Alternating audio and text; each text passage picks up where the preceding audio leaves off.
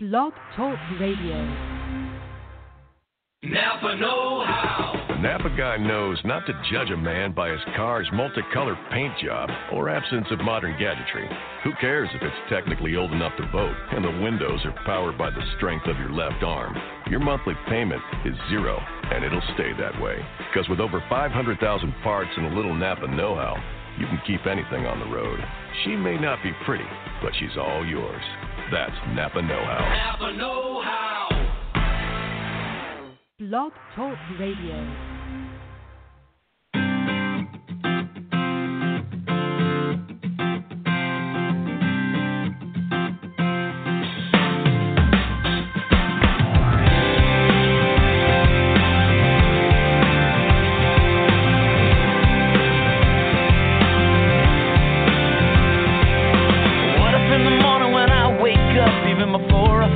Coffee cup, I said, thank you. What if I looked at the day and the hours ahead, and before I moved forward, I bowed my head and said, thank you. Oh, I said, thank you. What if I looked at my life in a different way, took a little more time to stop and pray? I know it would change all the moments in between. So here I go. Thank you for everything. For loving me, it don't even matter what tomorrow brings. Well, I will sing my thank you for sun and rain, for what you give and take away, for all your goodness. I will always say thank you. Oh, I say thank you. What if I lost everything that I had? I could smile and somehow still be glad and say thank you, thank you. 'Cause life is joy, life is pain, but the prayer on my heart will never change. I say thank you, oh I say thank you. Oh, what if I looked at my life in a different way, took a little more time to stop and pray? I know it would change all the moments in between. So here I go, thank you for everything. For loving me, it don't even matter what tomorrow brings. Well, I will sing my thank you for sun and rain, for what you give and take away, for all your goodness. I will always say thank you. Oh, yeah.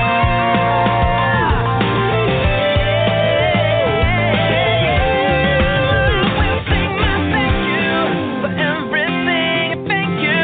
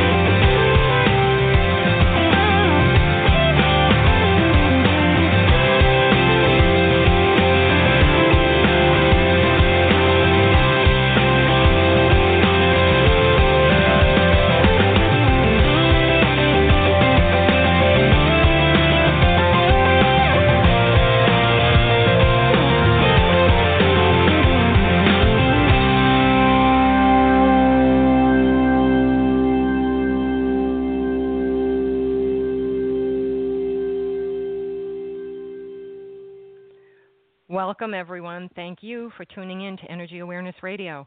Today, we speak of love. Great love beyond all that one could ever imagine.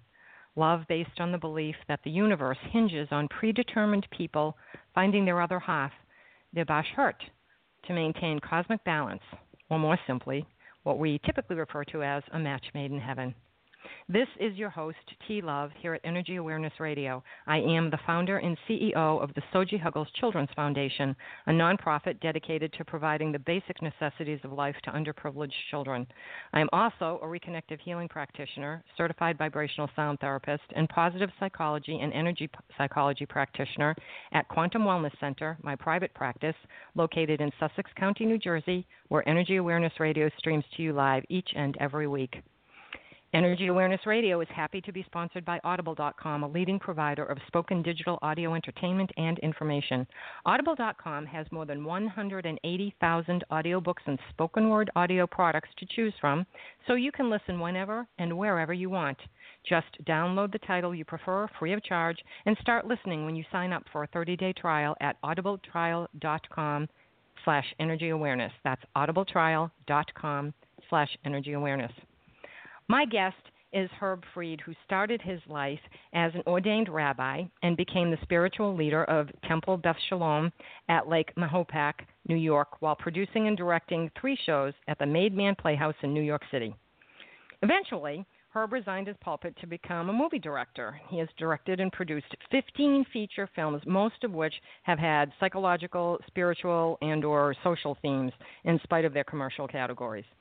Best known for Graduation Day, a horror film, Tomboy, a teenage romp, and the psychological drama Haunts and Child to Man, a story of survival during the Watts riots. Herb is also the author of Bashert, which launched on Friday, February 14th, which was, actually that was a Tuesday, February 14th, Valentine's Day, and that's just so crazy good that it did, and that is our topic for discussion, and in my humble opinion, is destined to become a bestseller. So welcome to the show, Herb. Thank you so much for taking time to join us here at Energy Awareness Radio. How are you being? Well, I'm being much better now. I read, first of all, I read about you and about the reconnective healing practitioner and all of the things that you do, and I'm awed by all of the wonderful things that you've undertaken. And I just am so pleased to be talking to you. It really is it's a privilege for me, and I'm just delighted. It's a privilege for me as well. I could not put down this book. I seriously began to burn dinner one night while I was reading it. I mean, there was, I had to clean the stove and take it apart because it was like everything boiled over. It was a mess, but I didn't care. You took me away. I was so enthralled and intrigued, and a whole array of emotions is how can I say this, the wonderful roller coaster I got from reading your book. And, I have heard the word, and I don't even know if I'm pronouncing it properly, Bashert before, but I wasn't as aware of the full meaning of it until I read your book. So to ensure that we're all on the same page, would you please tell our listening audience what exactly does Bashert mean? And probably first I should ask, am I pronouncing it properly? Yeah, you're doing a great job. It is pronounced Bashert, B-A-S-H-E-R-T. Bashert. It's a Yiddish word, and it means soulmate. It means that for each of us there is a preordained, predestined soul that will give us complete and wholeness in our lives once we get together. It emerges from the Kabbalah, which is a mystical source you might be familiar with, your listeners might. And the idea is, as you beautifully stated, it's that God, prior to birth, often will separate a soul, and it becomes the mission of the two people to find one another through life. And when they do, their life is exalted. Now, I can write about this because I've lived it. And I know that there's so many people I've spoken to who've read the book and who come to me and say, this is a story of my life as well. I was a one for a very long time in my life, and my life just felt that it wasn't quite complete. It wasn't going in the right direction. And my other half came in, and I suddenly became a two, and he or she became a two, and our lives just multiplied, the value of our lives, the values in our lives. And so that's what I set out to do. But, you are deeply involved in spiritual areas, and so you're way ahead of most people, including me. But I, too, have studied the Kabbalah, and studying for the rabbinate, I was able to access and sometimes come close because some of my professors, I don't know if your readers or listeners are familiar with Abraham Joshua Heschel. He was one of my great teachers, and he would often begin a story and stop and just look at us, and each of us would hear the story. And he would ask us afterward, what did you hear? And we would tell him, and it was all some version of the same story. Each of us is a little different, but all the same thing. And he was able to communicate spiritually without using the words. And so sometimes words can convey a full idea and a concept, but sometimes they're just a hint. And that's kind of what the word Bashert sort of means. It hints at a kind of relationship that ennobles, enhances, and expands your life. And so that's really what I wrote about. And you did a fabulous job. And I'm certainly not ahead of anyone on anything. I just, go through and try to live harming none and making sure that I see the sacred. And I think it's important. I try to teach that to my clients and my patients, to try to see the sacred in everything, because I think you live differently when you are aware of that, when that mindfulness is there. And this book is, as you said, this is based on your life. So let's start with that. So what is actual and what is filler? I'm sorry? What is actual? What are the actual parts that's based on your life, and what is the rest what part of it is like filler? Well, I'll tell you, my wife passed away a few years ago. Marion was a great writer. And one of the things she taught me early on is that all fiction is biography, and all biography is fiction. And so what I've written here is about things that I know. I've written about a life that we lived, and it was an exalted life. And much of that is true, all the different locations that we go to. And, we talk about the book takes you on adventures to Paris, Rome, Israel, Cancun, Jamaica, which is an incredibly interesting, highly spiritual place. And I've been to all those places. I've made over a dozen movies. I think some say it's closer to 20. I don't know. I've made movies for 35 years. But I've been to all these locations, and in each one I was able to absorb something of their spirituality. And all these people did have it, whether it was listening to Piaf in Paris, or it was listening to a preacher in Jamaica, or wherever, all the various places I've been able to absorb truths. I've been able to absorb ideas, and very often they were not things that I could really put my finger on. And so the style of the book that I've taken is what I call magical realism. In other words, it's real because I feel it, I know it's real, and because I can't necessarily expound in words, I have to say it's magical. It is a magical book. I mean, you literally can't put it down. I'm sure people have told you that. You just cannot put this book down. It just holds you, and it makes you think. There's a great perception. There's a great spirituality to it, where you think and you shake your head yes, or other times you wonder and you say, well, yeah, I never looked at it that way. I never thought of it that way, and it makes you wonder, which is good, because it's always good to ask questions. It's important to question and learn. I can't tell you what a joy it is to talk to people who are literally kindred spirits, who understand exactly what I've written, whether I understand it entirely or not. But by talking to you, I understand it better. And you wrote it. That's funny. Yeah, but that's okay. I mean, there are hands that guide me, and the hands that guide all of us. And and so by listening. Really listening, and I keep going over some of the things that you've done in your, with your children's foundation, all the things that you do that are just so noble and so ennobling that I find myself in another range when I'm talking to you. Oh, interesting. Oh, well, thank you for that. Yeah, I try to keep myself out of trouble, so staying busy is a good way to do that.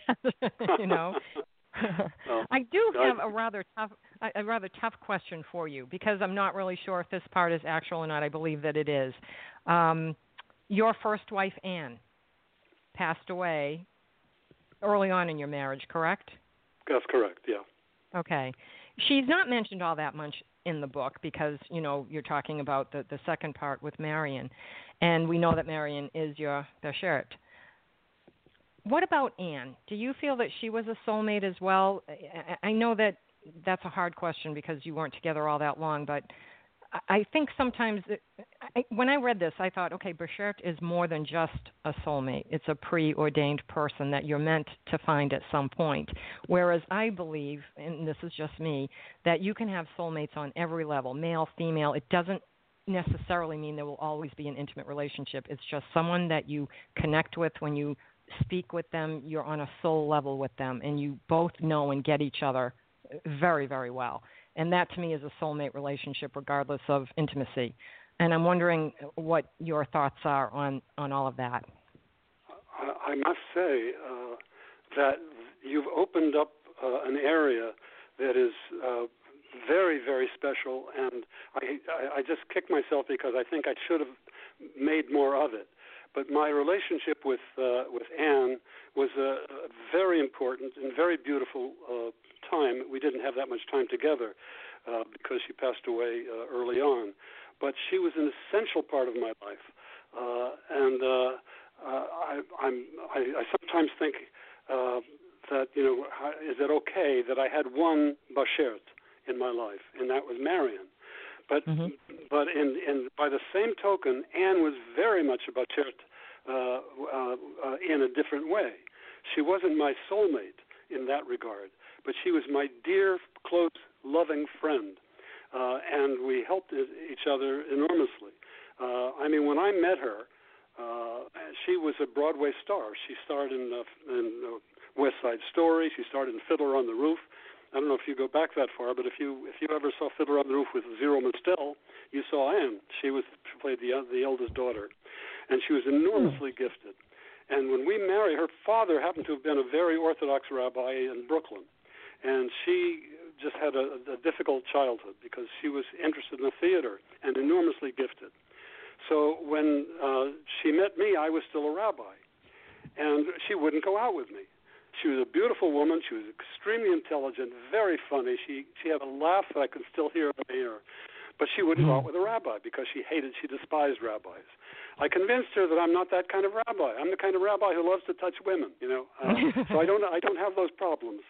But slowly she began to take me around to the theater, and she opened up an entirely new avenue for me. She got me into acting classes. I took dance classes. I studied dance with Martha Graham. I even joined a little group that did improv. And so she began to give me this whole new life that I realized was the way I wanted to live. And she enabled me to actually leave the rabbinate, which was a very important part of my life. I was a pulpit rabbi for just 3 years, and it was an interesting life. And it was a good life, but it wasn't giving me enough. And Anne taught me a very important line from an Indian poet by the name of Tagore.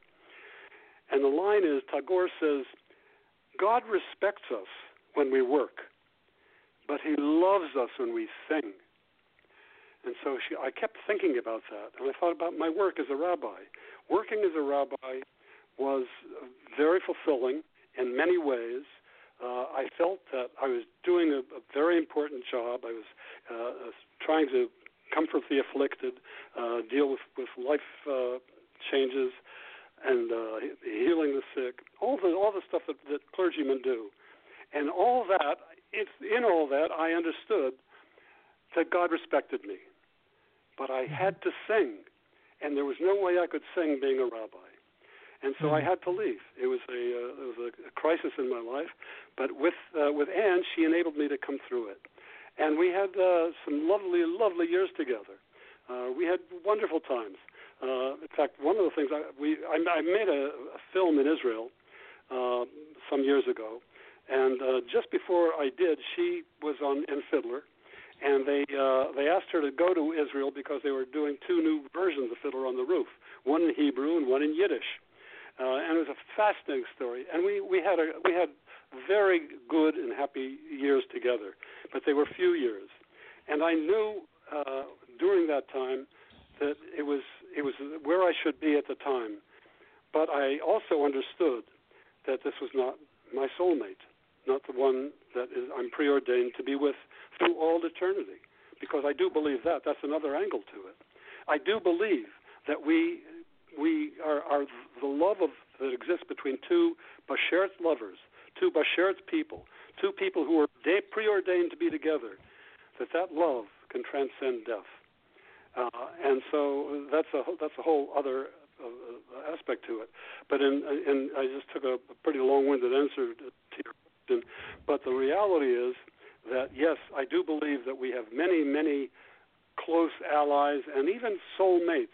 But I do believe that there's only one mate that is intended for us for all eternity, and that's the Bashert. That's beautiful, and please allow me to correct myself. You did pay tribute to Anne in your book, and you did it very well. I wasn't meaning to say that at all. It's just that it was such a short part, and the rest of it had to be as it was written. I believe, and I thought this as I was reading your book, that she was the person to set you up for Marion. And I believe that because when I'm talking to people who are teaching workshops, or especially with students, it's each of us. You know, we are all the teacher and we are all the student in any engagement.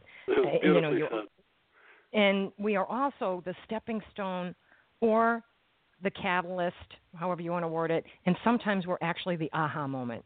And you can hear the same thing over and over and over again but not get it, and then one person says it and it's like, oh, well, now I get it.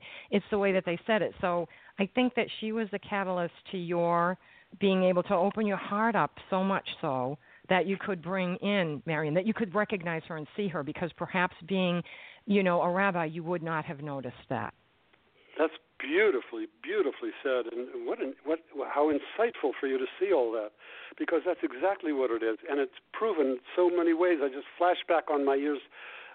When I married Anne, I was 29 years old. Now, I grew up in Ohio and went to Columbia when I went to college. And I went out on dates all the time. I used to love to dance, and I'm 6 feet tall, not grotesque looking. And I went out with a lot of women, but I never fell in love, and until I was in my late 20s. This was the very first time in my life, and I fell in love with Anne, and we did marry, and it was very loving and very lovely. But the reality is that she set me up in so many ways. First of all, most importantly, emotionally, she prepared me for what it was going to be when I met Marion. But even beyond that, if I were still a rabbi somewhere, wherever, I would never have met Marion. Marion was, when I met her, had just been divorced. She was married for some 20 years to a very well-known actor.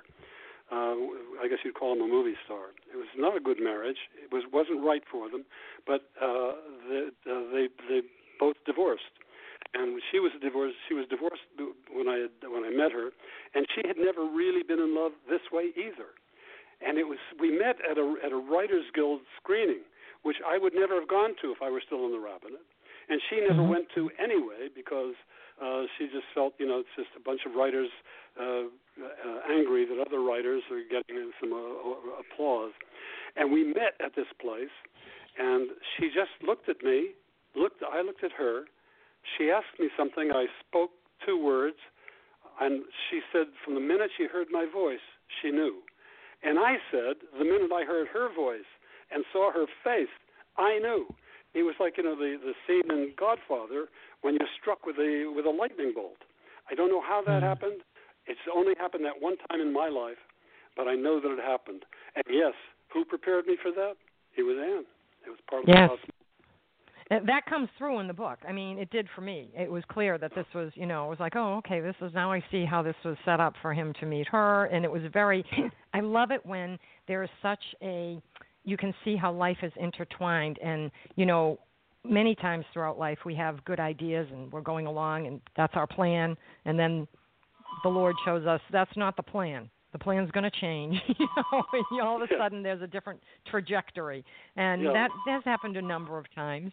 But it's fascinating to see how it works, and it always works out for the better and for the greater good of everyone. If you hadn't met Anne, you wouldn't have met Marion. If you hadn't met Marion, you would never have written this book, which I think is really something that will be most helpful to many, many people, because it does show a way to seek out and see and not just jump into anything, but really see how things can work and what the feeling comes across. I guess the emotions, there's total emoting going on when you're reading this. So, kudos to you. You're making me a very happy man. Well, that's because good. I must tell you, I had an interesting chat yesterday, and someone just kind of out of the blue said, "What do you see as your purpose in life? Why are you here?" And I had to think for a minute, and what I thought of was Coleridge's poem, The Ancient Mariner. I thought, I'm here for one reason. I've got a story to tell. And that's exactly the way I really define my life at this moment. Mm-hmm. And so when I find someone who actually understands and who can see and can help me understand more about what I've written, these are the high points of my life. Yeah, and the whole book is, you've had many high points, and it's great. I mean, let's face it, no marriage is perfect, but this is really showing how you can get through a lot of different things, and the forgiveness factor and the, how life and loss and love and forgiveness all comes into play.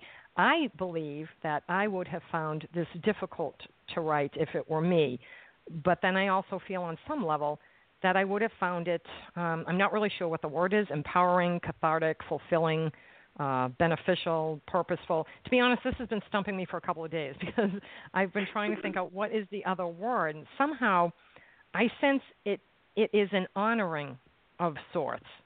Am I even close to the oh my to God, why you're wrote this?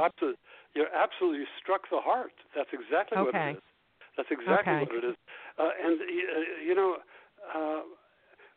In terms of writing, I've written over 20 screenplays in my career. A screenplay takes me about, on average, 3 to 5 months every single day. 3 to 5 months, I can do a screenplay. This book took me 5 years, every single day. And it was never work. It was always what got me out of bed in the morning. And it kept changing and evolving and growing. It was like watching a child, just beginning to develop. And and over the days, the months, the years, it became. It suddenly, I saw the picture. I saw the picture on the wall, and that's it was not difficult. With screenplays, I had to make up stuff, and I had to make stuff fit. I had to go toward the ending, and the ending had to leave an audience with such and such. That's not the way it was here. The book came out of everything that I've ever lived, and so that was why it was so easy for me to do. Yeah, and so well done. I mean, it's not like I've received books from people that are 800 pages long, and I thought, wow, I have to read this book for the show, and there's probably going to be a million questions, and I might have one because there's really not a lot in the book. And then I had another book that was 47 pages long, and I had the gentleman on like 2 times because there was so much to discuss. You've done the perfect job of balancing, so that we get the whole story, and you're on your journey with you. We go on the journey with you, and we can feel it. As I said, it's really interesting and beautifully written and fascinating. And then I have like a little corny thing here. I have to say, as corny as this is going to sound, as I was reading the book, I was thinking, oh my God, this is all about love, and then and this just hit me. It's like, what the world needs now is love, sweet love. That's the only thing that there's just too little of. I don't really know the rest of that song for some reason, and I don't sing on there because I'm not good at it. But we need it. We need it bad right now. Everywhere. There's no place to go to get away from the lack unless we see it and create it and feel it and seek out the sacredness of it in our own lives. Do you agree with that? I agree with it entirely. It's exactly the way I feel. I don't know if I don't want to get political, but one of the things today is Women's Day, and I honor women. I found a poem by Liesl Muller in honor of women, and it's just so amazing, and how this the love of women are what keeps us aloft, what keeps us from blowing up the planet. And I feel that we are desperately in need of love. And the thing is, it's so available. It's all there. And this may sound strange, because one of the things I started out with the Kabbalah, the mysticism, and then I started reading about quantum mechanics, and I began to think, wait a minute, there are these multiple universes that they talk about that have so many things in common with kind of classical spirituality. And things that can't really be spelled out, but they're there. In multiple universes, you can walk down the street and turn left and find your Bashert. You can walk down the same street, turn right, and you won't find your Bashert, but that was in another universe. And so I found that there is such a hunger to try to find a way to live a life as happily, as peacefully, as joyfully, as productively as you can. And so that's to hear you talk about that is really quite beautiful. Yeah, I mean, it just kind of makes sense to me. I'm a Capricorn, so I'm logical. Yes, you are. I believe that that we have other lives. That this isn't the only one that we live, that we have lived other lives before. And in studying, I'm a student of quantum physics and quantum mechanics, because I was skeptical about energy work at first, and that was what brought me to really believe, this stuff works. So I got into it. And, isn't it amazing? You're the first person I've talked to who has that background. This is just absolutely mind-blowing. I've spoken to a lot of people lately, but this is absolutely mind-blowing. I don't know why I even mentioned quantum mechanics. I never mentioned that before. But it's fascinating, isn't it? There's so much that you can get out of it, and everything is energy. And so for me, in quantum mechanics, part of the thing that is taught is that our lives, our past lives, our future lives, and our present life are actually all simultaneously going on at the same time. So whenever I'm working on anyone, I work on every incarnation of the soul's entity, because I figure, why should I just work on this one? I might as well work on all of them and raise everybody's vibration, because it is just energy. That's all it is. So it goes far and wide. But through being able to know that there are other lives, and in my belief, and okay, so you have had your Bashert in this life. First of all, do you believe that there are other lives, and do you believe in every life that you will live, you will meet her again? I do. Okay. I can't really provide a formula, but it's a belief that I have.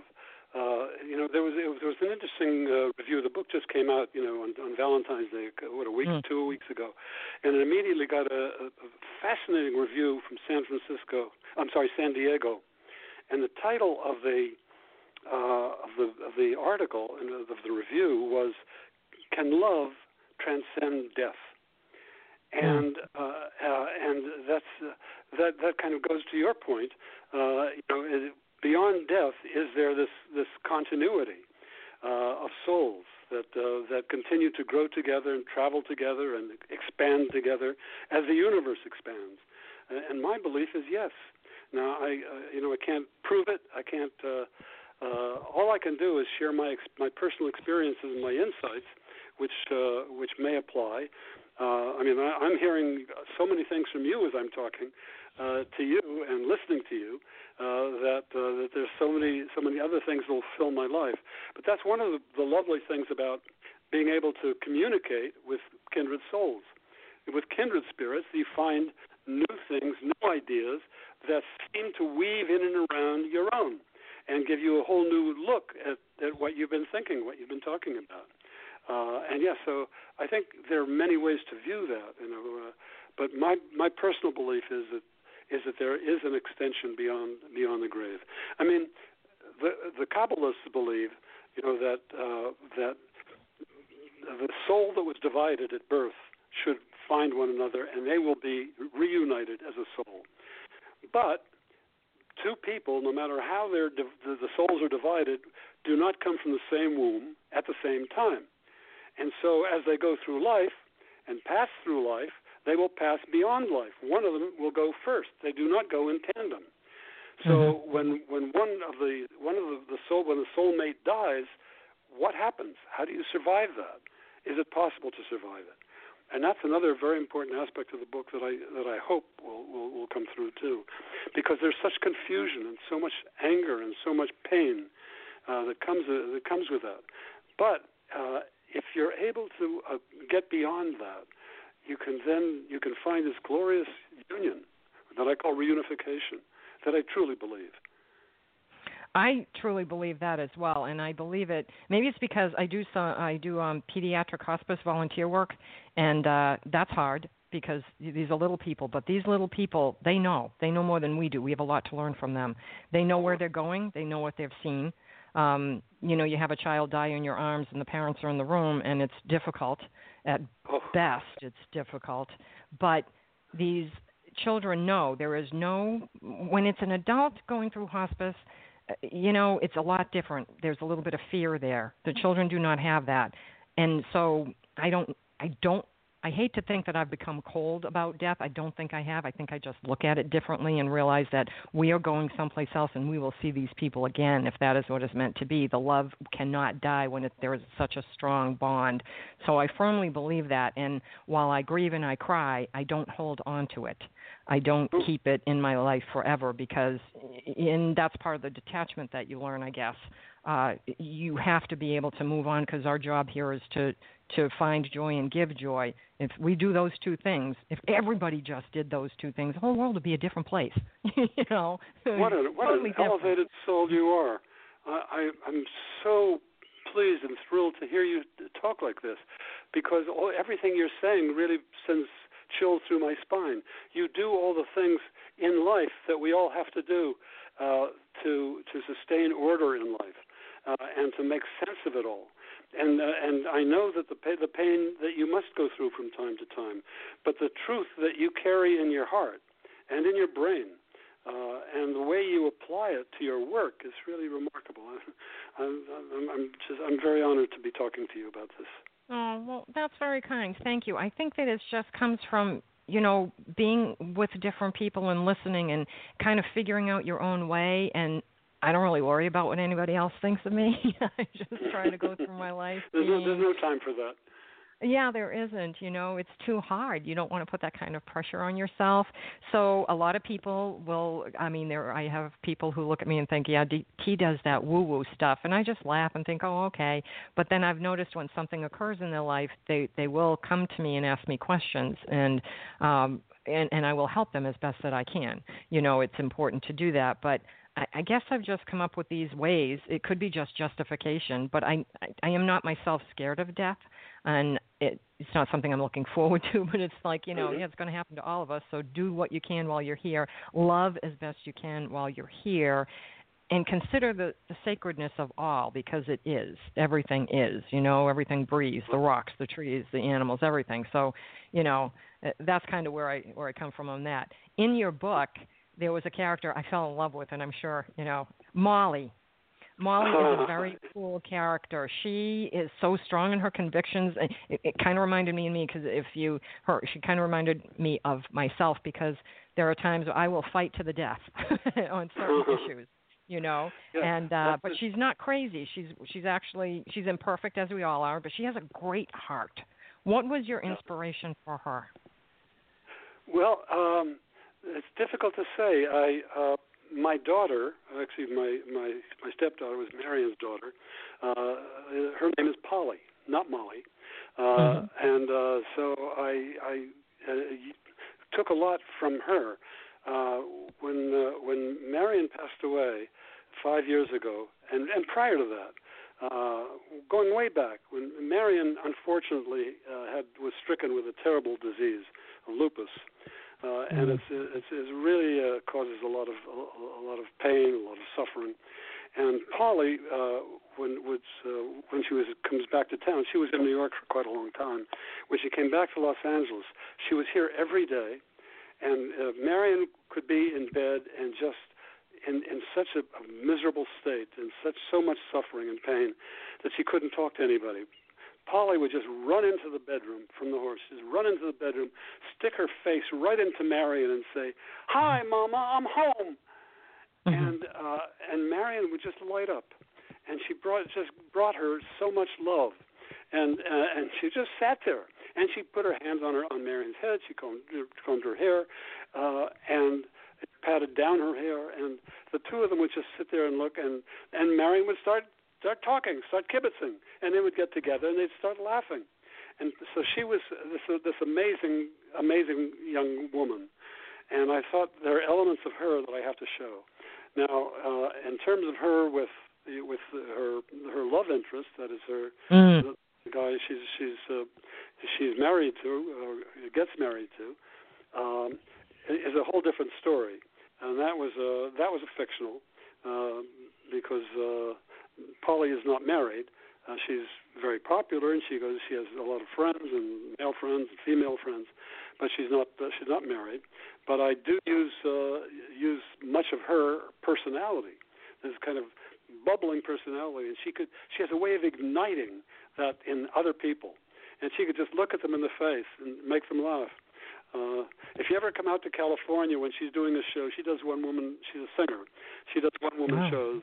And what I will do is send you a CD of some of her songs. And cool! Thank you. And there'll be so you'll get a sense of who that is, even though the character that I've created is a little bit different. But very feisty. I liked her. That's exactly because she still stayed. Precisely. It's a great word. She stayed grounded the whole time, because it doesn't matter. I mean, and I've had people say to me, when things are happening, you're still grounded. How do you do it? It's like you got to get through. You just got to get through. You can collapse later when nobody sees you. You can cry your eyes out later, but when you're doing something, whatever it is, you just stay grounded and move right through it. And she's very good in that way, Molly, who. I loved that character very, very much. It was very interesting to read about her, especially seeing her grow up, because we did see that, that's and she was feisty as a child too. I mean, I didn't know her in her early years, but Marion told me the most wonderful stories, and some of them are actually in the book. When she decides to tell the family when she's, I think, 11, that there are serious problems in the family. So she there's a lot of her in the book. That's great, and she knows it, right? She's aware. I think she does. She's read every version that I've written, and she's always been there to help me out and to talk about it. But she never really admits to being that character. I don't know if she way, but it sure is wonderful for me from the other side just to look at her, just to watch her. Yeah, and to see what's happening. There is a lot of Jewish speak in the book. It's not a Jewish book, though, but the messages are quite universal. The messages about love and loss and life, and it really does speak to everyone. Surely I am not the first person who you have heard that from. Yes, that is true. But once again, you write about what you know, and the way I arrived at spirituality started out, in rabbinic literature and my studies in the rabbinate. But then, as they began to go out, and I began to grow up and explore whole new aspects of thought, of life, of love, of communication between people, I began to understand that there are transcendent truths everywhere, and no one religion really can be superior to any other. The question is one of spirituality and connecting. And when I look at my very closest friends, I would say some are Jewish, most are not. And we don't talk too much about religion per se, except when it's some way relevant. But we're all on the same space and the same time, and so I find that going down that route, spirituality is what binds us all together, and it also enables us to be free. It liberates us. It does, and I think in reality, when we cross over, everything is probably just semantics. It's, whatever God you're calling the God of your understanding, it's the same God the other person is calling whatever they call their God of understanding. It just seems to make sense. Why would God be redundant? It's a wonderful I love that part of. I love that part of Marion. Oh my gosh, I got to get this right. What did she say? She said that the son of a bitch worked 6 days or 7 days. Now he's eternity off. I'm like, yes. I love She says, God is a lazy son of a bitch. He works 6 days and he wants a freeload for the rest of eternity. This guy's got he's got to find something to do other than just make floods and destroy cities of the wicked, some of which she didn't think were all that wicked, by the way. And she says, so it's a good thing God's got Bashert people to look after him, so that he'll have something to do. And the Kabbalah does talk about that. I'm sorry? I laughed at that. That was hysterical because I thought, yeah, she's right. He only worked, 6 days. He's taken the rest of eternity off. So sometimes when I say, hey, where are you? Can you help me? It's like, I know you don't have anything to do because the world's not exactly, great. So can you just help me with this little issue and then I will stop pestering you? Yeah. Well, there are sources in the Talmud where they talk about, what does God do? They say, well, he spends all of his time trying to put together Bashert couples. And that's very difficult. Because there are always problems. Somebody knocks on your door, and you open the door, and it's your Bashert, and your father says, close the door, I don't want to talk to that bum. And there it goes. So, there are many such stories about that, and many such feelings. But, yeah, her attitude is pretty earthy. It was hysterical. I mean, I loved her. I thought, I can see why these two are together. This makes complete sense to me. Yeah. It really did. I was like, yeah. It's interesting you should say that because there's no doubt in my mind, not the slightest hint of a doubt, that she and I were absolutely made for each other, meant for each other, made for each other, and intended for each other, both here and wherever it takes us. Now, you were a rabbi for how many years? 3 years. Okay. And during that time, you, of course, had to give sermons. I don't know if that's the proper word, but you had to give sermons in the synagogue, I'm presuming, every week or whatever. And I'm thinking that all of those things, really, all of that speaking and talking, you can't help but learn from it yourself. As you said earlier, you learn from hearing and listening, and in what you wrote, your own words, you learn how to see them differently from other people's perspectives. So I know that when I'm speaking to a group of people, I'm listening to what I'm saying because it's a message for me too.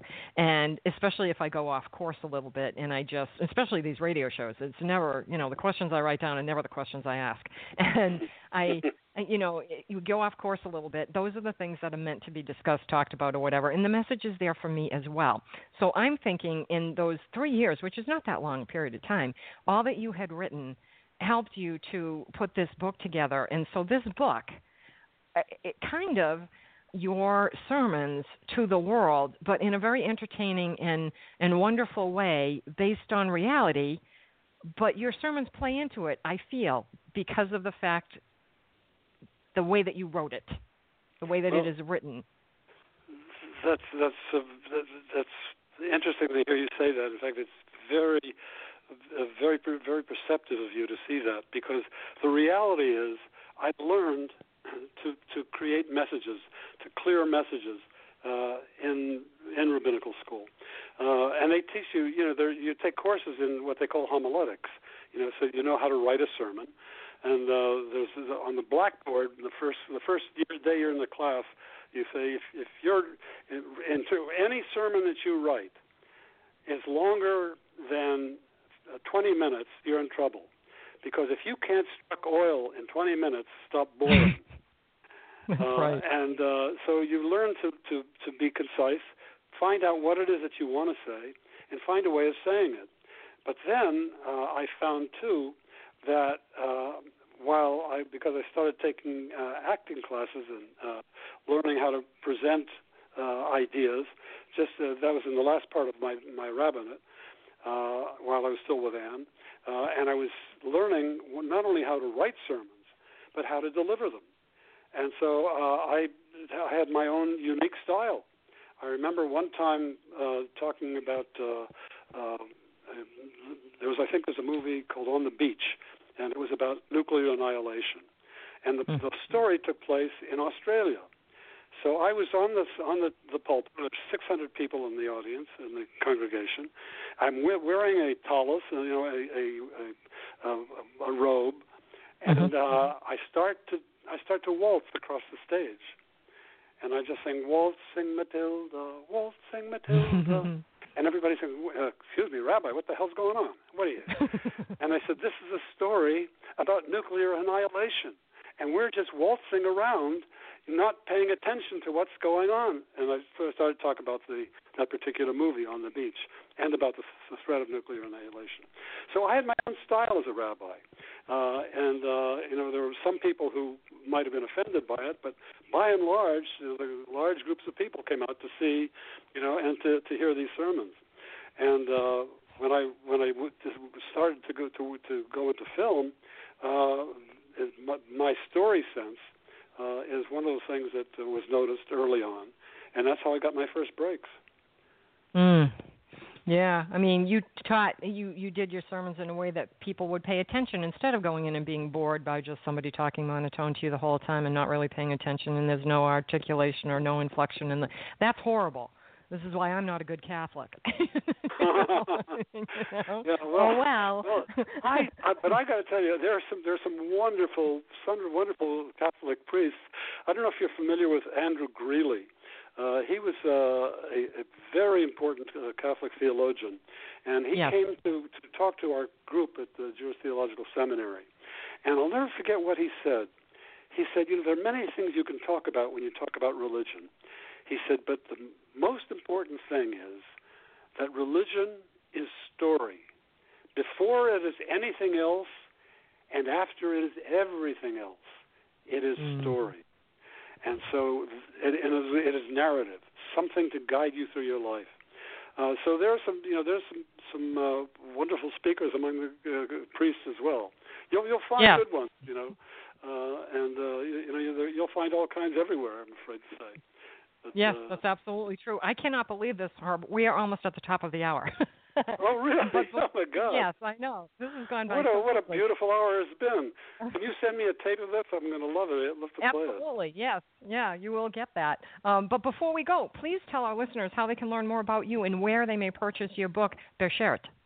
Oh, well, the best way to learn about me and the book is to go to my website, which is not surprisingly herbfried.com. That's HERBFREED.com, herbfried.com, and it'll tell you all kinds of things, not only about me, but about the book and about some of the responses we've been getting to the book. Or you can, if you are interested, you can go to any of the booksellers, but certainly Amazon. Go to Amazon and click on Bashert. B as in boy, A-S-H-E-R-T, Bashert, and that'll tell you pretty much everything you need to know, too. So I would be very happy to hear from anybody who reads it and has something, some input that I can listen to and learn from. And I've got to tell you, I learned more from today's hour with you. It's hard to believe it's an hour. I know. But today's session with you has been absolutely delightful and thrilling. I will be in New York sometime next month. So if I get a chance to go over to New Jersey, I'll give you a call. Yeah, absolutely. Give me a call. Yes, please do. I'd love to be able to come into New York and meet you for a drink. I drink water. Lovely. I drink water. Okay, I will take you up on that.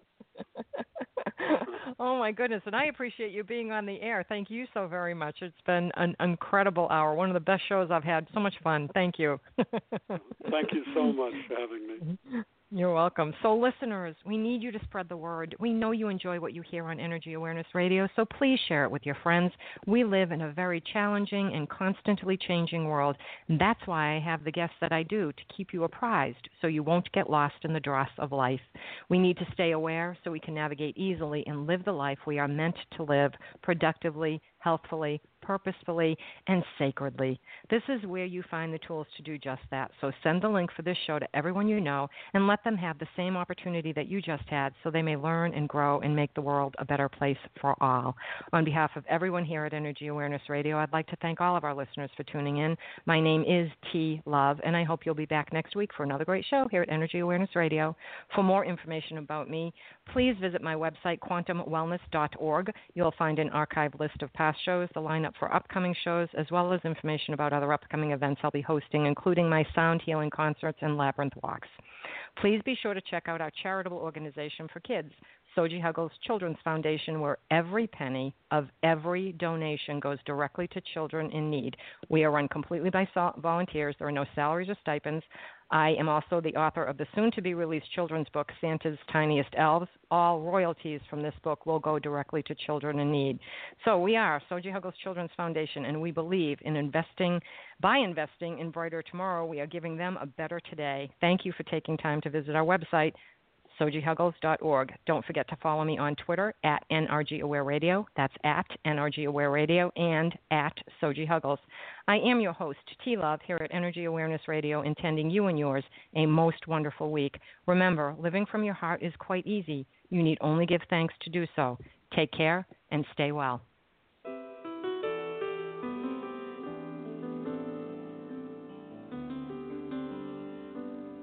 I got a roof over my head.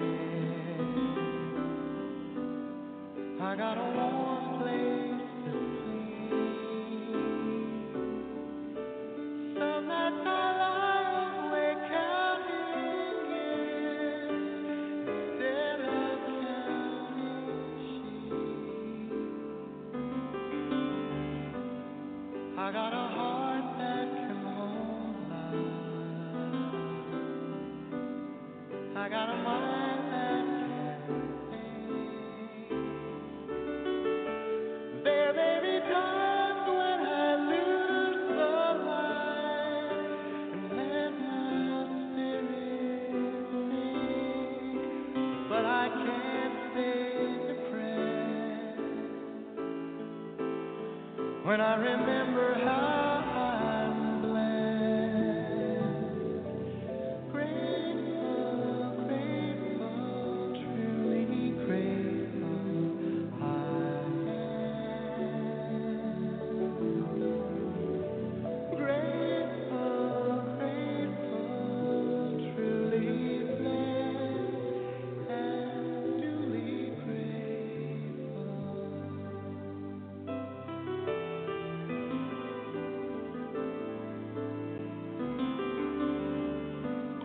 within a city of strangers. I got a family of friends. No matter what rocks and brambles fill the way, I know that they will stay until the end. I feel a hand holding my hand. It's not a hand